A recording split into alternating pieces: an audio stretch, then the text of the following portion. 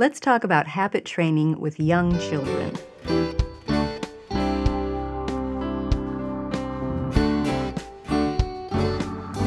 Welcome to the Simply Charlotte Mason podcast. I'm Sonia Schaefer. Today we're answering another question about habit training. If you've missed any of the episodes in this Habits Q&A series, check the link in the show notes. It'll take you to all of them. Here's the question for today. My question is, how early can you start habit training in children? I have a 2-year-old, and I'm homeschooling my 7-year-old son. And it's actually a bit hard to do lessons with a 7-year-old and having to also manage my time with my 2-year-old.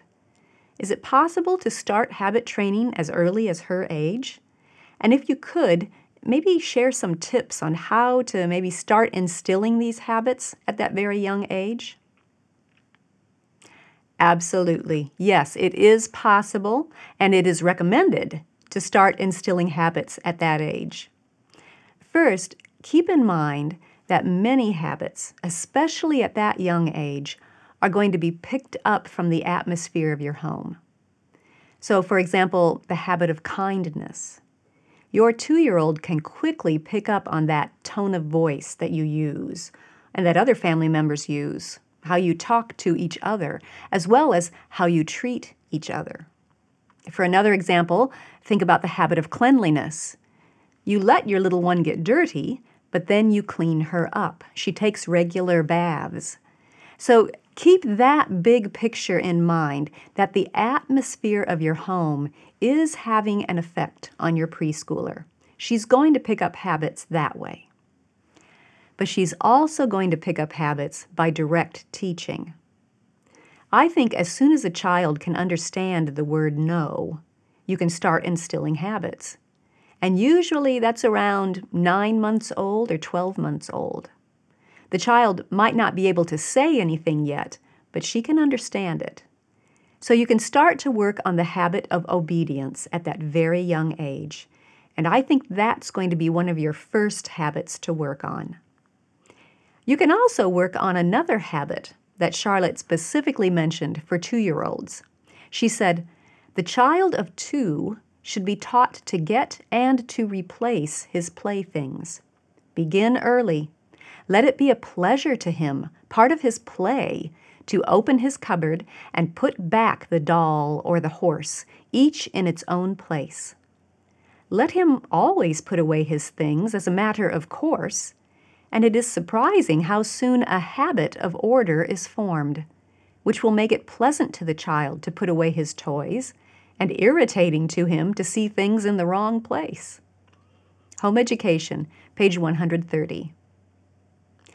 As far as homeschooling goes, one thing that I would encourage you to do, especially with a preschooler in the mix, is to try to be proactive rather than reactive.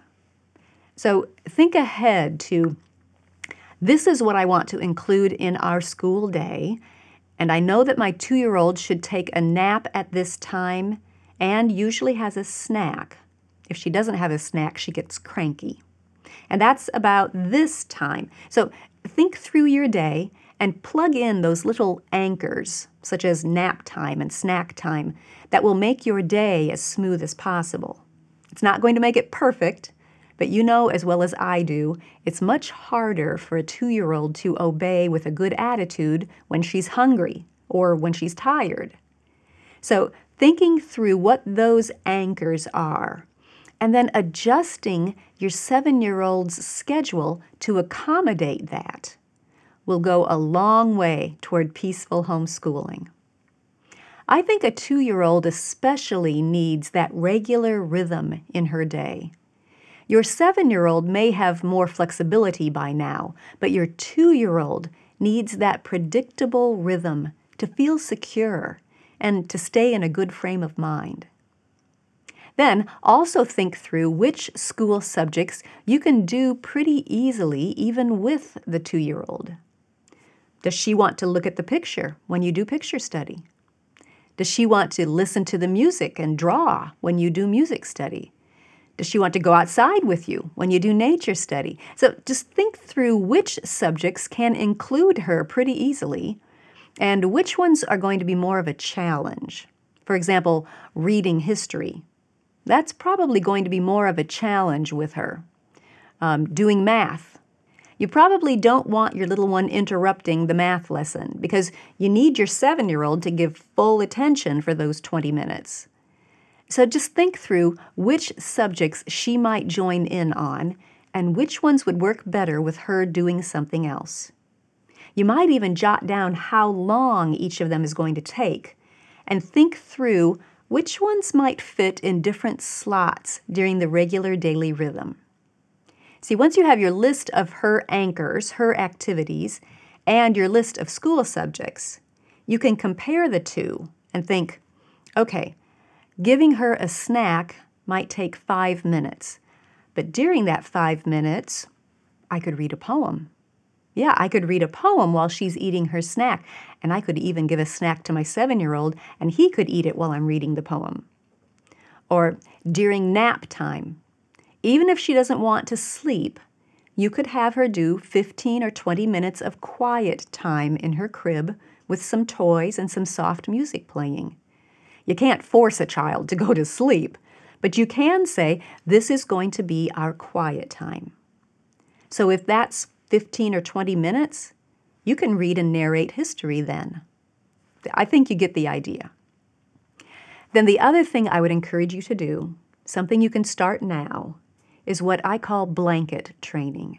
Now, I understand that has different connotations to different people, so let me explain what I mean by that phrase.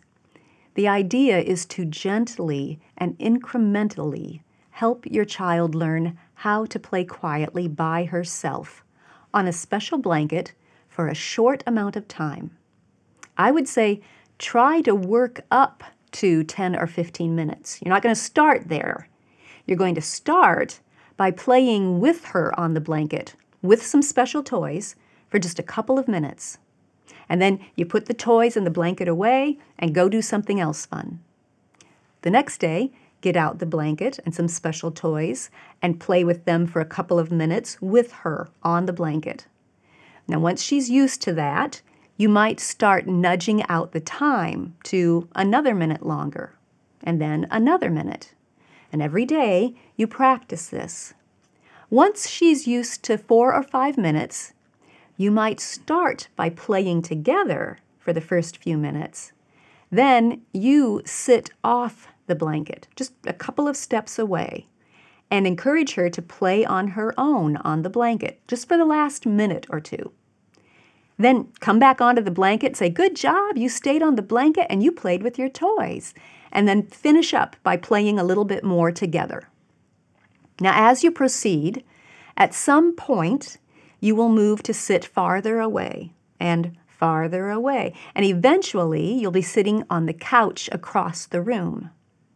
Then, incrementally, you can keep working on increasing the time that she's playing by herself until you get to the point where she can play by herself on the special blanket with the special toys for 10 minutes. Now that gives you 10 minutes to now sit on the couch or sit at the table and do one of the other school subjects with your son. And then you come back and play with her.